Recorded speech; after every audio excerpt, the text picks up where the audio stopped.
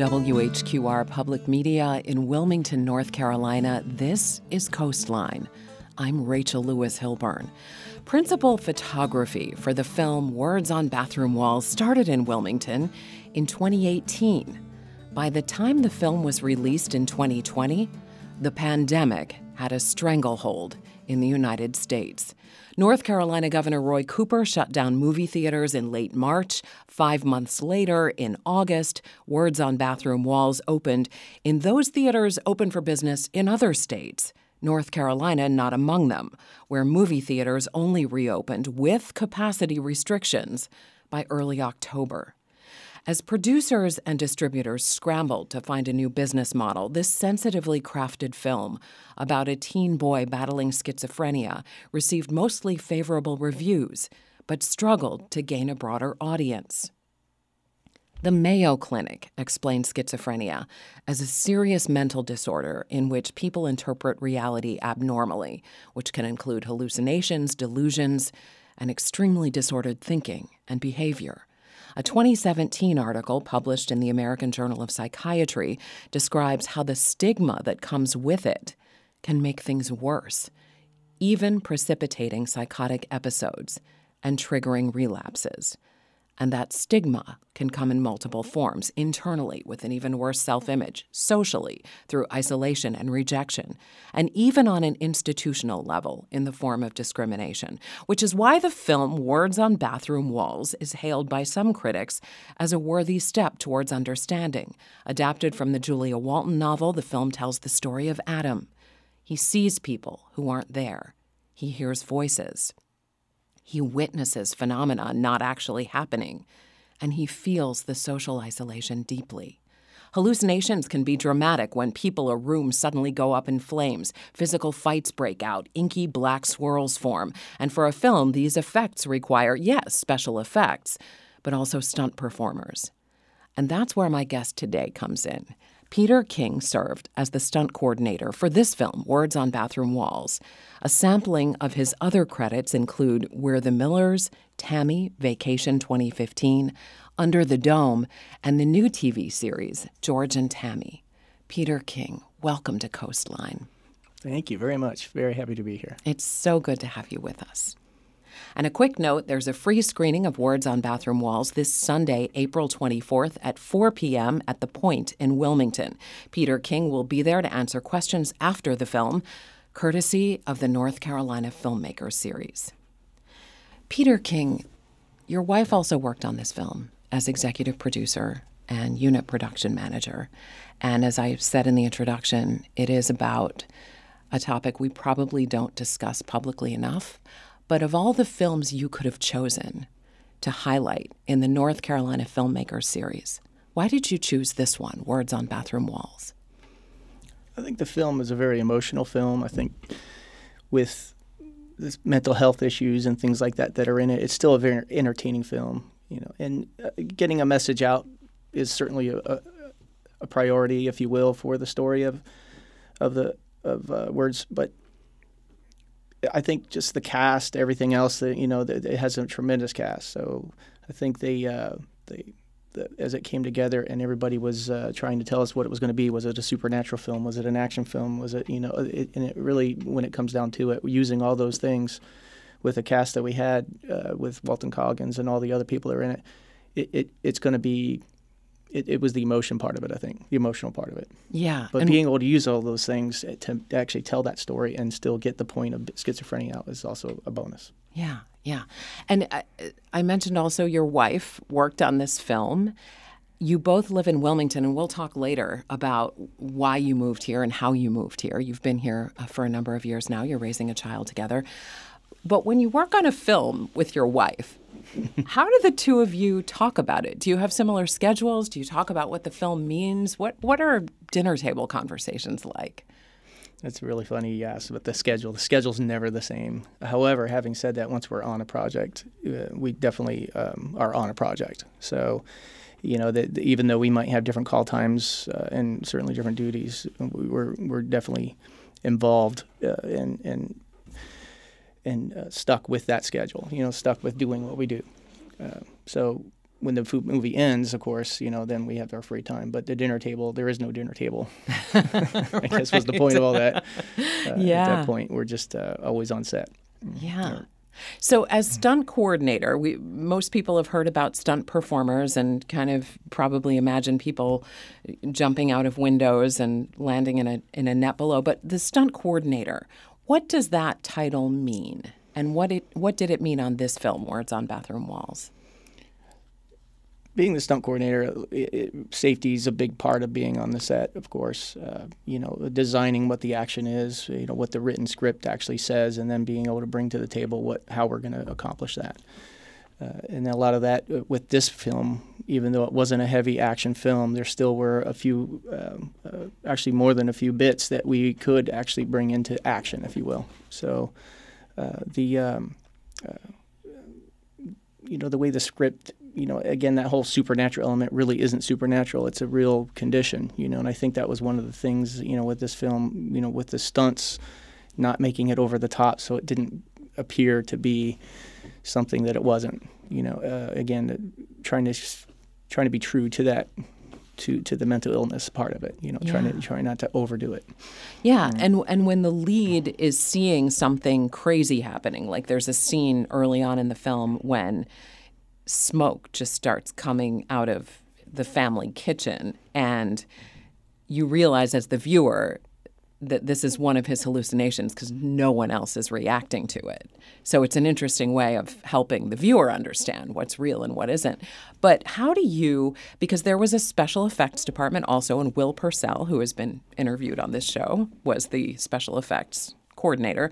So how do you and Will Purcell figure out what belongs in stunts, what belongs in special effects? Do you have to work on some of those together? Definitely, yeah. There's definite marriage there of sorts, and on every show. Some shows heavier than others. On Words, Will did a really good job of providing a lot of those elements, the smokes and the fires and things like that were in those hallucinations.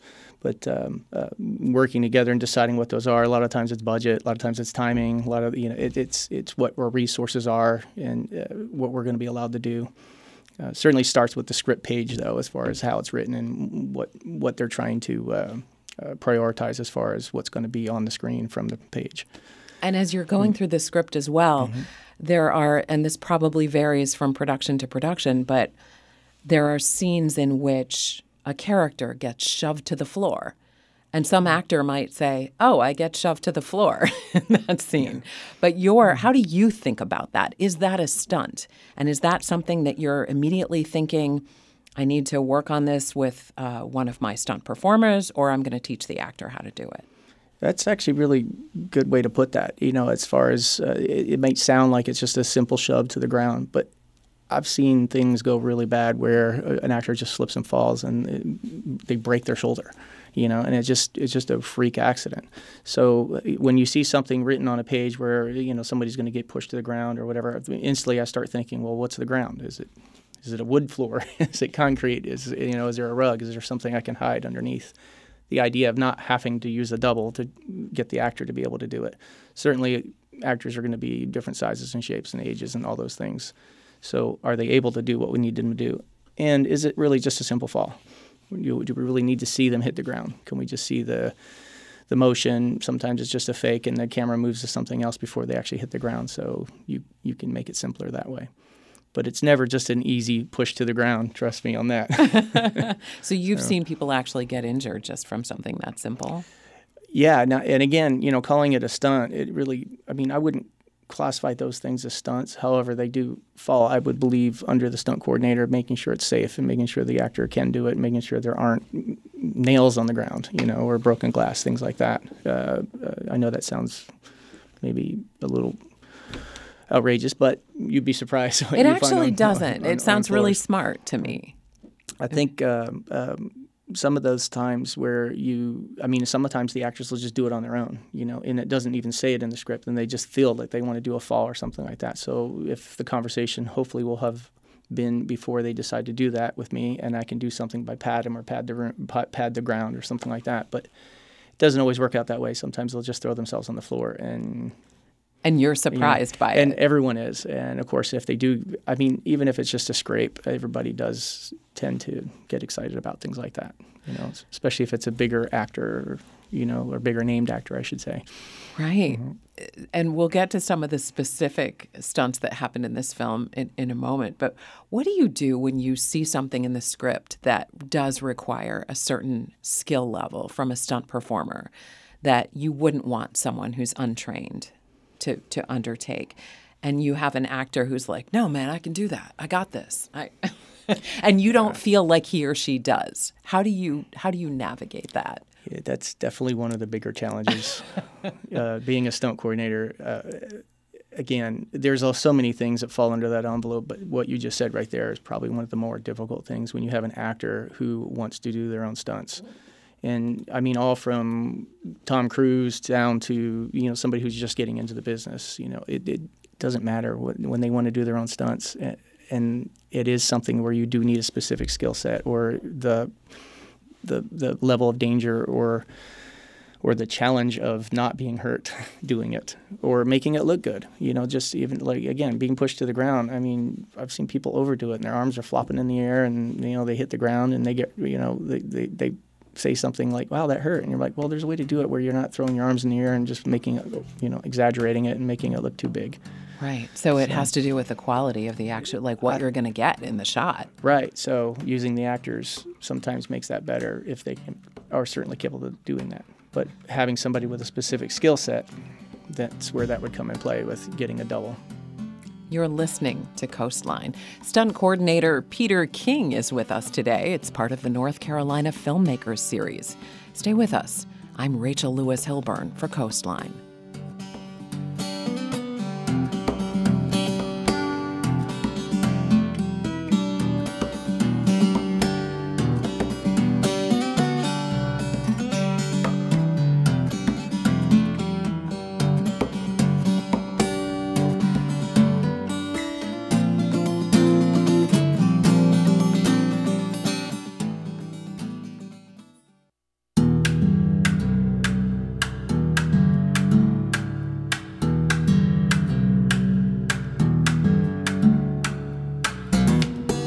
You're listening to Coastline. I'm Rachel Lewis Hilburn. Being a stunt coordinator can mean different things on different productions. You might perform stunts, you might design them for others to perform, you might be coaching actors on simplified versions of them.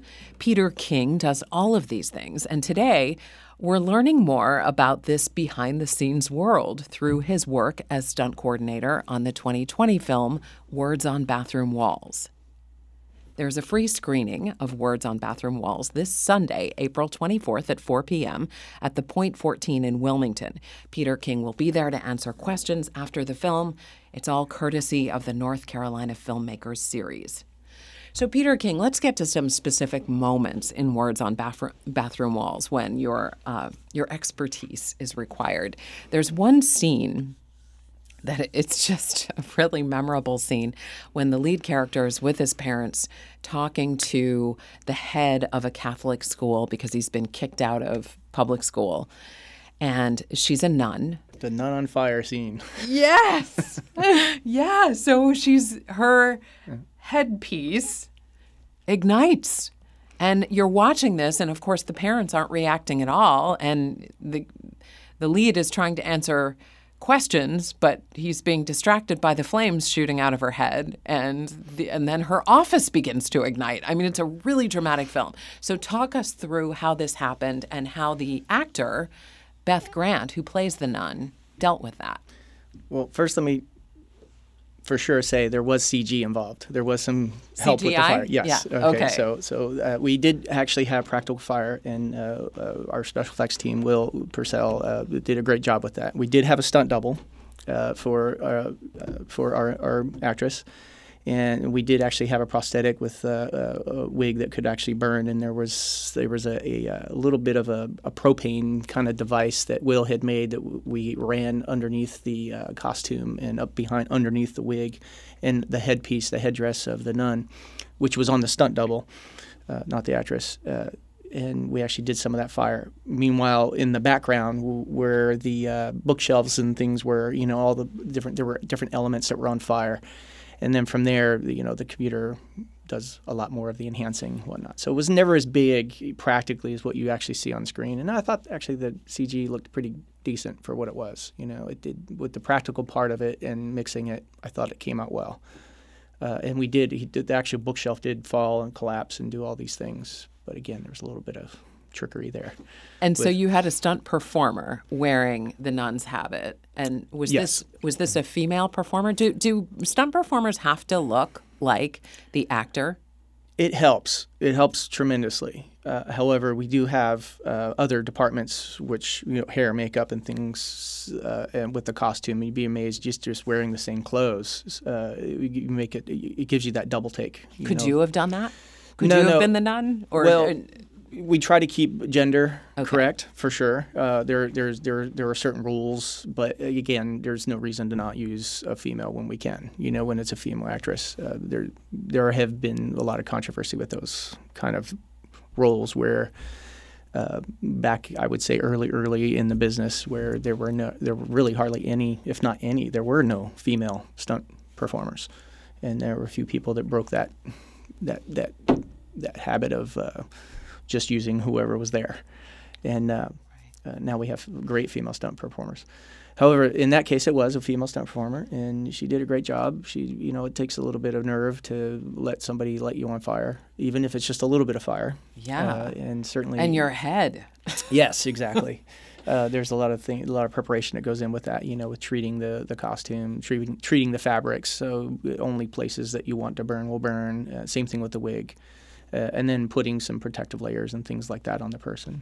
In this case, it wasn't that big of a fire, but we still went and we still put those protective layers in there just in case things go out of control or whatever you want to do, however you want to word that, but keeping everything where it's supposed to be and not taking any chances whatsoever. I'll always try to go that extra mile and make sure that we put those extra things in there. Right. So you try to imagine worst case scenario. Correct. You try to imagine everything that can go wrong and set something up.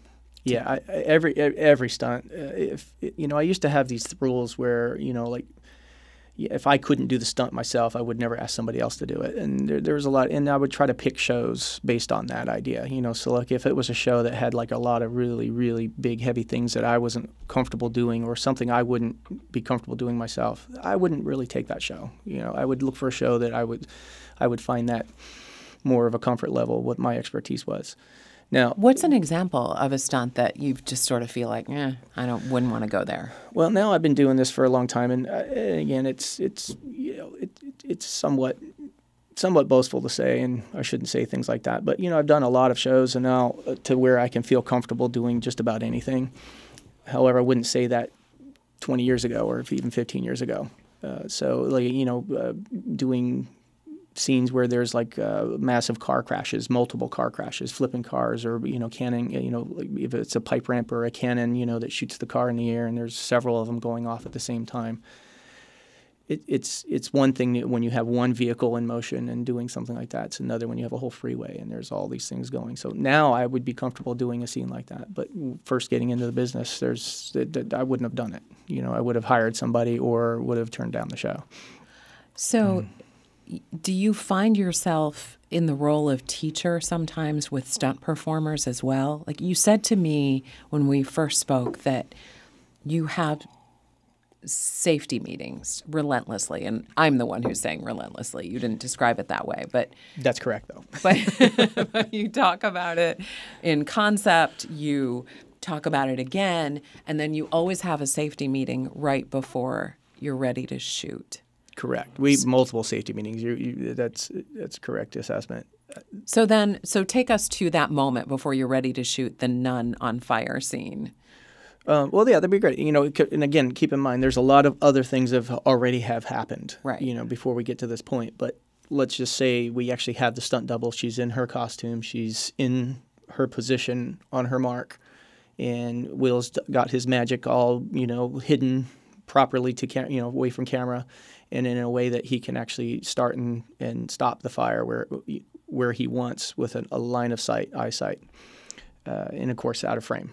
and one of the last things we'll do is we'll explain to everybody where all the exits are. Things, just kind of a lot of the standard things, where if something's wrong, say something, all the little check boxes checked of that scenario. But then we'll go the extra part and saying, okay, there's going to be specifically a person here to do this job, which would be like when we do fire scenes, a lot of times I'll just have one person with a 5-gallon bucket with water with towels in it. And so if somebody needs to run in, that one person can run in, and again, depending on what the actual specific stunt or fire is, that specific person will have a duty. So you don't have the Keystone Cops where everybody's just bumping into each other and nothing's getting done. And so do you have the authority as stunt coordinator to call it? Like if Correct. you see something's going wrong, is it on you and the director's rolling? Correct, yeah. A lot of times it does specifically fall on the stunt coordinator, but the first AD can sometimes do that too. It just depends. Safety's everybody's responsibility, honestly. I know that sounds like a poster, but well, it should be. But yes, it does fall on the stunt coordinator's shoulders. If something does go wrong, that's who they're usually going to go to. And then, of course, when it goes right, you get that glory too. Yeah. So in this film, this 2020 film, Words on Bathroom Walls, part of Adam's hallucinations include this cadre. It's a trio of people that are with him all the time. These people don't actually exist, but there's a young woman who's sort of like a flower child, and everything is love and expansive and wonderful. And Miss Rob, yeah. And then there's another teenager who's pretty much driven by teenage hormones all the time.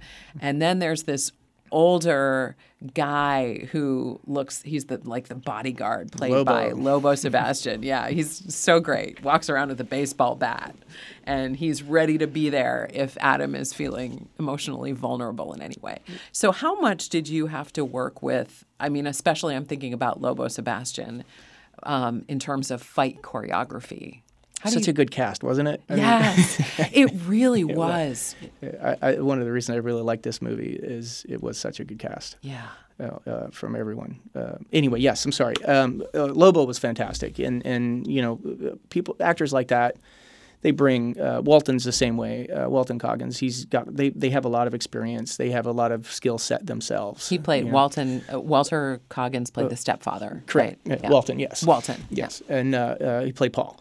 And I've actually worked a few shows with Walton, so that's another nice thing is you have a familiarity with the actor. So when you go to that show and you've already have that, it goes a lot smoother a lot of times. Yeah. So did Walton Coggins have to do stunts as well? Or? Not on this show. Okay. Not on Words. There was really when there was a scene where those characters are tearing up the kitchen and Walton's in the kitchen, and we had him close to swinging bats and breaking glass and things like that.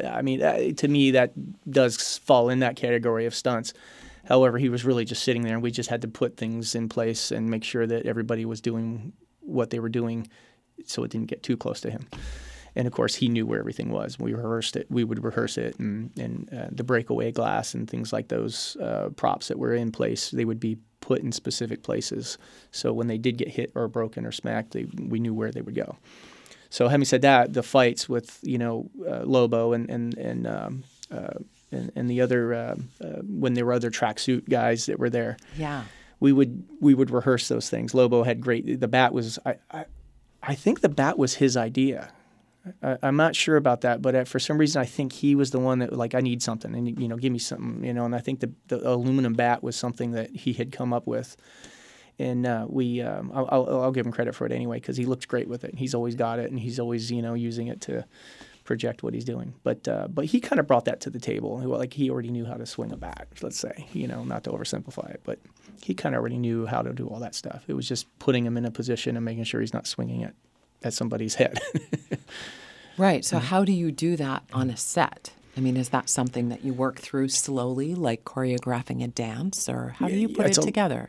It's a lot like that. So the choreography is, even doing car work, it's a lot of choreography. It is a lot like dance, and martial arts plays a lot in that with stunts. A lot of martial artists, and the reason I bring that up is there's a lot of martial artists that become stuntmen, or they stuntmen practice a lot of martial arts, and a lot of that's just so they can learn these routines, they can learn the choreography, and people who are better at it, you can tell are better martial artists because they can pick things up quicker. And a lot of the actors that we work with, you can tell which ones they have some background, dance, martial arts, something like that, because they can pick these routines up really fast and they can mimic quickly with whatever you're trying to teach. So sometimes it's easier than others. It's not that hard of a teach. It's not that hard of a, when you're swinging bats, they have control where that bat goes. They know how, they're not swinging for the fences, it's like but it looks like you're swinging for the fences, those kind of things. You're listening to Coastline. With us today, Peter King, stunt coordinator for TV and film productions. A sampling of his credits include Under the Dome, George and Tammy, We're the Millers, Tammy starring Melissa McCarthy, and the 2020 film Words on Bathroom Walls. There's a free screening of Words on Bathroom Walls this Sunday, April 24th at 4 p.m. at the Point 14 in Wilmington. Peter King will be there to answer questions after the film, and of course, this is all courtesy of the North Carolina Filmmakers Series. Peter King, getting into the stunt department is a pretty interesting career turn for a lot of people. Did you start out in the film business wanting to become a stunt coordinator? Not really. I didn't know anything about movies other than when I went to see the films, they were fantastic, and movie stars were movie stars, and to me it was like a whole fantasy thing, fantasy land to be part of, or even be behind the scenes, even close to it. I was just like anyone else, as exciting as can be. When I first got the chance to cross that line and be on a movie set and learn who did what, it was a whole new world, and I didn't know what a stunt person was. I didn't know what a special effects person was. I didn't know what a grip was. And learning all that, quickly I gravitated towards the special effects and the stunts. That was something that I seemed to. I had background in a lot of things I did. I had previous work that I had before I got into the film business. I dealt with a lot of explosives and things working with the government. So I had licenses that allowed Wait a second. You can't just drop that like a small detail and move on. So before you got into the film business, is this classified stuff? You had a lot of access to explosives and you worked with the government. Yeah, no, it's not as cool as I would like it to be, like I was James Bond or something. But no, I worked for the State Department, and I was more of a gopher than anything. But as I had worked through the different departments, I had gotten in with these guys who let me go to these seminars, and then we would teach these seminars. So, and these seminars had a lot to do with explosive devices and things like that make bangs. So I would have to have licenses and things, and I have to go to these classes and to be able to even attend them, let alone be able to teach them. So eventually that's what happened. It went from me, just being able to, assist at these things to where actually I would teach these classes. And that didn't go without getting the experience. I had to go to seminars. I had to go in the field and actually do things with explosives that these guys would do, and a lot of that was just like working at mines, working at not doing government work or anything like that. But when it came into destructive devices, that was something that was just a whole new branch that I was starting to get into. The federal and the state licenses that you need in order to do these things kind of work with the film business. It's almost like the same licenses. So the pyrotechnics that the special effects guys would have, they would need something similar, if not the same thing. And California has there was what they call the 1 card. It's it takes a while to get it because you have to have a 3 card and then a 2 card and to get the 1 card. But it's basically levels of pyrotechnics that you can do in the film business based on that. And all the other states basically go off of that program. There are some that have their own, but for the most part, California is kind of the top of that tier. Hence, that's where the business is anyway. Anyway, I did get that 1 card, and then I also have some federal licenses, and that helped me with special effects, doing a lot of pyrotechnics. And then I had learned what stunt people do because it involves people a lot of times. You're setting people on fire, your bullet hits, making it look like they've been shot. Those are all little pyrotechnic devices, even if it's just in the wall, gunfire into the wall or breaking breaking a window. That's a pyrotechnic device that does that. So that kind of made me more interested in stunts because I wanted to be that person that was getting blown up. I know that sounds weird, but it was all pretend, right? Yeah. And your first job, you were not necessarily a trained stunt driver at this point, but you had to drive a DeLorean over a dirt berm in the desert? Yeah, I was lucky enough to meet some people in the business that were already doing big shows, and there was a movie, Back to the Future, that I was a guest on, and I was able to work a little bit on the film as, like I say, being lucky enough to be a guest, and that was, again, the first movie set I'd ever been on. They let me drive the DeLorean and they let me jump it over this dirt berm. And I probably would get in trouble for saying that, but at the time. But it's been, I think, 30 years? It's enough years. Nobody's going to go back and get anybody into trouble. But that was my first taste. And at that point, I think Christopher Lloyd and Michael J. Fox, they were like the first two movie stars I ever physically met in person. And it was like, I couldn't believe it. I think I was 21 years old. So you're invited onto this set, on this location shoot as a guest to just sort of observe and hobnob. And then they're like, hey, we need a guy to drive the DeLorean over a dirt... You look... I mean, really? It's a bit outrageous, but I was actually the guest of the stunt coordinator on the show. Okay. And that's... and it kind of evolved as a joke that you can't drive this, you can't drive that. And the funny story was I was in an old car in the scene, and they kicked me out of the scene, and I thought I did something wrong. But it was the exhaust pipe was broken on that car, and it was making too much noise. But I didn't know the rules. I didn't know how that worked. I thought I had done something wrong. You're listening to Coastline. It's an exploration of the world of stunt performing in film and TV with stunt coordinator Peter King. We'll hear about one of Peter King's scarier moments getting out of a burning house in just a moment. Stay with us. I'm Rachel Lewis Hilburn for Coastline.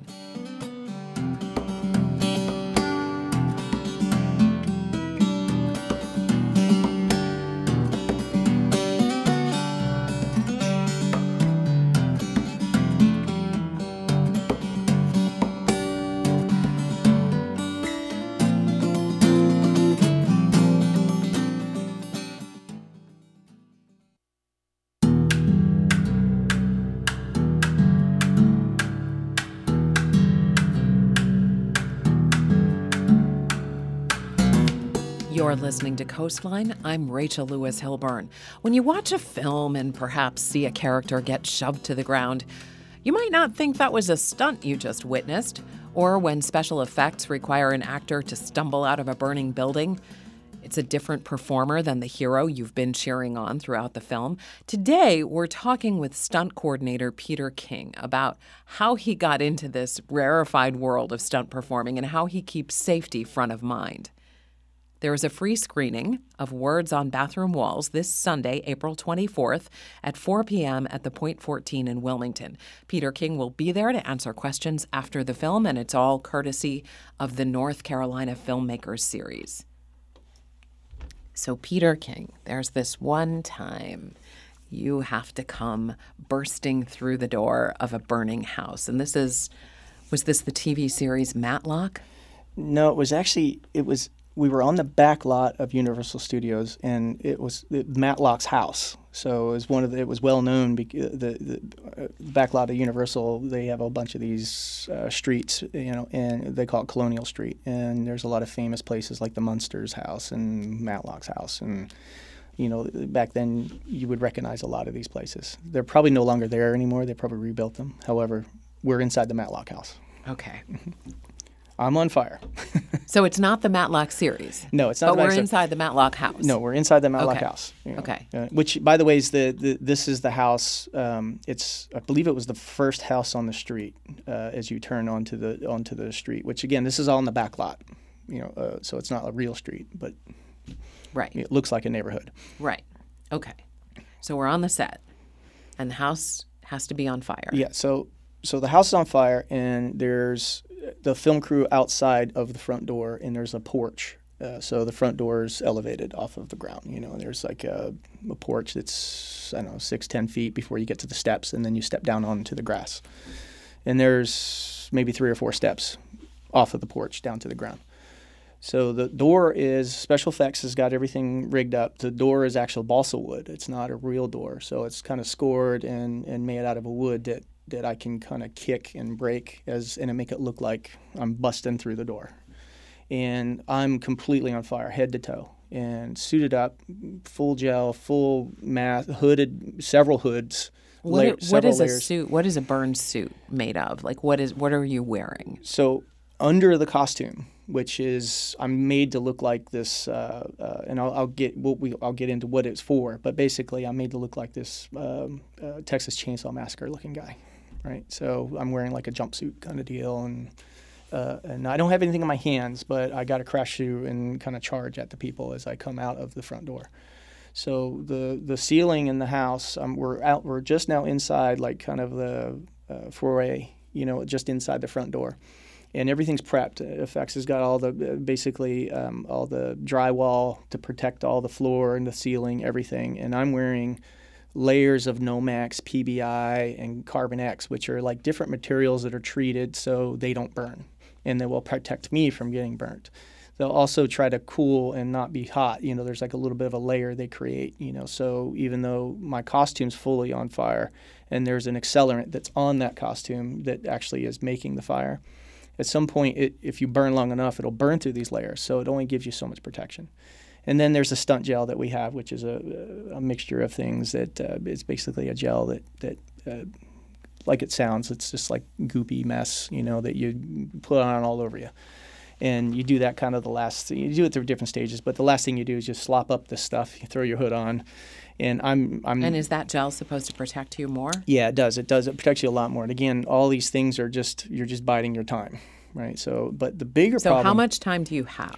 Well, oxygen is the biggest problem you're going to have, because at some point you can't breathe anything, right? So you can't breathe the air. They got these hoods on. You got all this gel. You basically got to hold your breath.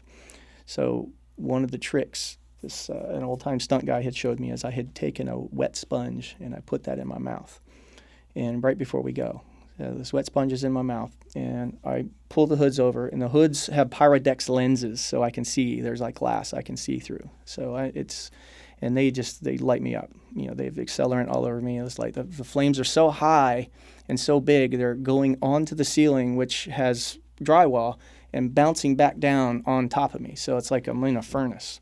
And, the height of the ceiling isn't that high, but having said that, the flames are still big enough that it's going up and down. And I have to run. I'm about 2 feet from the door, and I have to run through the door. I have to get a little bit of momentum to crash through this door, so make it look like I have all this energy going out the door. So the guys light me up. And remember that gel that I'm talking about, it's now, they're just slopping it on me. So it's like on the floor, it's all over. I start kind of doing the Barney Rubble, and I start sliding and slipping, and I don't make it through the door, and I charge through there, and I bounce off kind of the side of the door and don't really quite throughout. Now I'm confused. I don't know where I'm at because I can't see very well. I can't breathe. I'm still holding my breath, and I can feel somebody grab me, point me to the door, and shove me. So I run through the door, crash through the door. I come out. I'm probably now a good 15 seconds into the burn, which is really the planned burn, which should have been about 20 seconds, which is an eternity when you're on fire like this. And you can't breathe. And I can't breathe. And I don't want to breathe because at this point I'll be breathing fumes and hot air. It'll burn my lungs. So now remember, I have this sponge in my mouth. Right. I'm not breathing, but what it will do in a minute here is as I charge out, I crash down, I go down, I fall down the stairs, I get up on my feet, and I try to run towards people that are staged where I'm supposed to, chase. And then I'm done. I go drop to my knees, and I do the signal, and everybody starts putting me out. Right before I can't breathe. At this point, I've used so much energy, and now 20 seconds is 30 seconds, and I'm trying to get the hoods off. I spit that sponge out, and it pops open in front of my face, and it gives me just enough barrier away from the hood, and it's wet, so it lets me take a breath. And that's the only reason I didn't black out is because I was able to breathe through that, take one breath through that sponge. And of course, now with all that goop and with the hoods on there, it actually sucks onto your face. You can't get them off. They're trying to peel them off. So now there's more seconds that are burning. So now 30 seconds I did the burn. Now I'm past a minute at this point, trying to get these hoods off, trying to breathe. Of course, I'm out of fire, but now everything's really hot. The only place I got burnt, they finally get the hoods off. I take a breath, and I sit up, and I kind of sit down on my calves. You know, it's like if you're on your knees and you were to just sit down, all that heat and everything from my butt touching the calves as the weight of my body as I sit down on it just seared the back of my calves.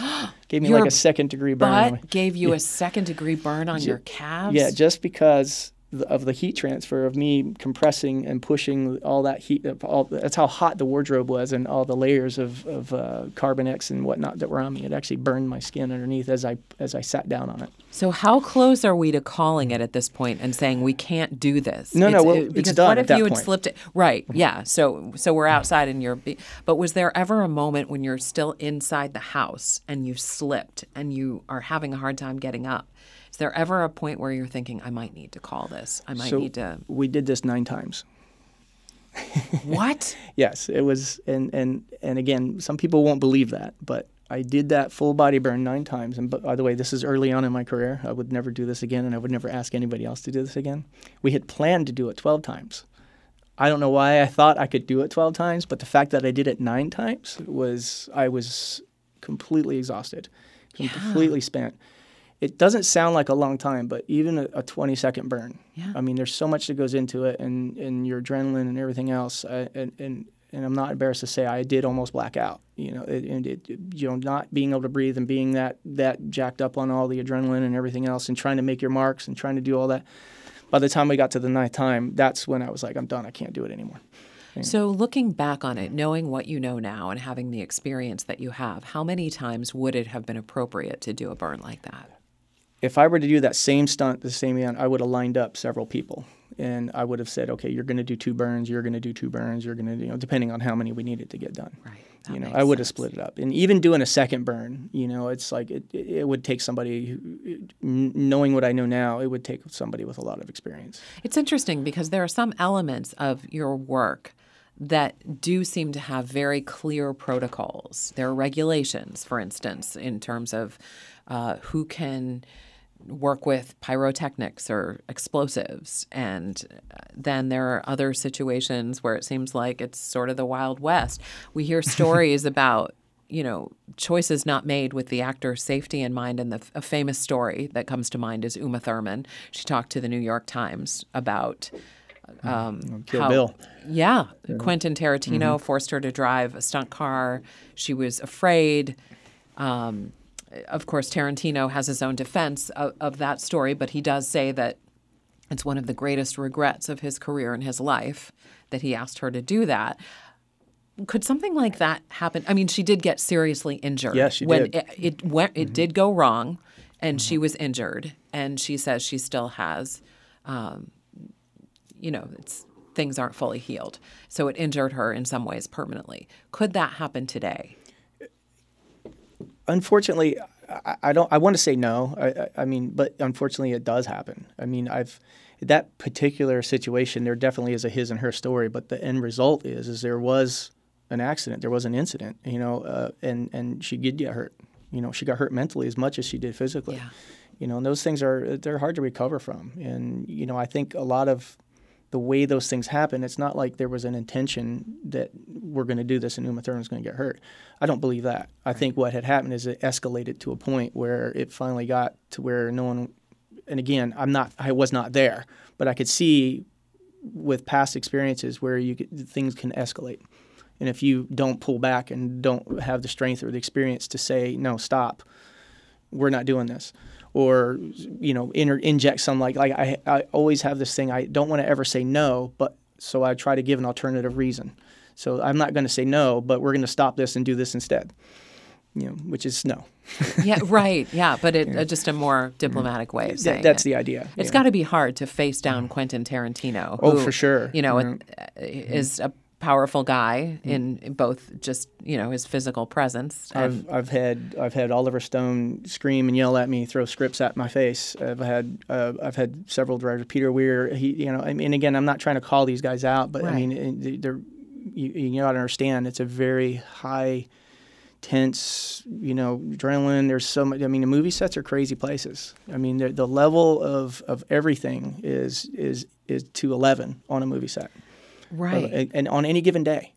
So I think that to be fair, emotions, people don't handle them as well as they could have. And hindsight's 20/20. I think those situations happen quite a bit. Just curious, we've talked about the shooting on this the set of Rust. Alec Yes. Baldwin actually wound up killing the cinematographer. Very unfortunate. Yeah. And there's, of course, been a lot of talk in the industry and That outside should the not have industry about happened. what went wrong. Do you have thoughts on that? It's crazy that could happen.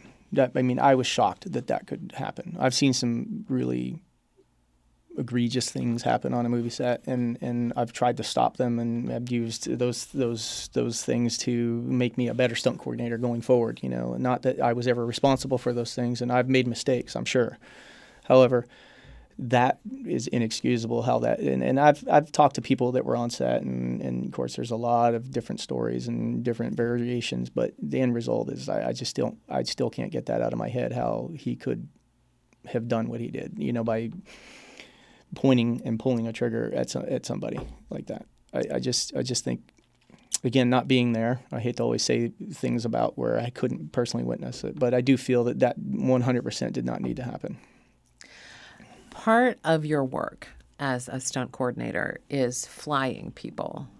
Yes. You talk about flying people a lot. So, yeah, what does that mean? And how has flying people changed over the years versus, today versus, say, E.T.? Yeah, they're a good example. E.T., they used piano wire, single-strand piano wire to fly that little boy with an alien on his bike. I mean, crazy to think about that. Now we use... Why is that crazy? Is that dangerous or risky? Well, piano wire is very, very strong, but it's one wire. So if you get a nick in it, it becomes very not strong. So, and there's weight limits and things like that on all kinds of... So you use different gauges and so forth, but... It went from piano wire to like aircraft cable, which was like a 7-strand, and it had basically it's 7 pieces of cable wrapped around 18 pieces of cable, or something of that nature. It's a pattern basically, and it's very strong, and you could make it very small. So you can use like eighth diameter widths, and you can hold a lot of weight with that, or a 1/4 inch and so on. So basically, you could have the small wire, which is what piano wire was. And they used piano wire because you didn't see it. The camera didn't see it, right? Well, now we have computers that can erase anything. You can use a 10-foot rope, and a lot of if you have the budget, you can make it go away. So now we have the aircraft cables now become tech line, which is it's a synthetic line. It's soft, it's pliable. It's very friendly, it's cable. Whereas cable, it's rough. If you touch it or hit it or anything like that, it could make marks on you. Not that the tech line can't, but the point is it's much more easier to be around. However, there are places that you still use cable, and high friction and high heat areas, you would still use a cable. But technical side, it's come a long way with the materials, the harnesses. The shivs. There's a fellow named Matt Sweeney, special effects genius. He's been in the business forever, and he makes these shivs in the business that are no one can make them better. It's kind of the standard. And there are good shivs out there, but he's the one he comes up with the best ones. And again, these are designed in a way that help you be able to fly and manipulate a person's body in a way that you couldn't do 30 years ago. We're just about out of time. If somebody's starting in the business and they want to be you, what's the one bit of advice you would give them? That's a hard question. It's such a tricky business to get into. But I would just say, try to listen more, keep your mouth closed, and pay attention. Good advice. And that's this edition of Coastline. Peter King, what a pleasure having you with us today. Thank you very, very much. Coastline's technical director is Ken Campbell. Jonathan Furnell engineered this episode. Coastline is a production of WHQR Public Media. You can find this episode at WHQR.org or wherever you get your podcasts. I'm Rachel Lewis Hilburn for Coastline.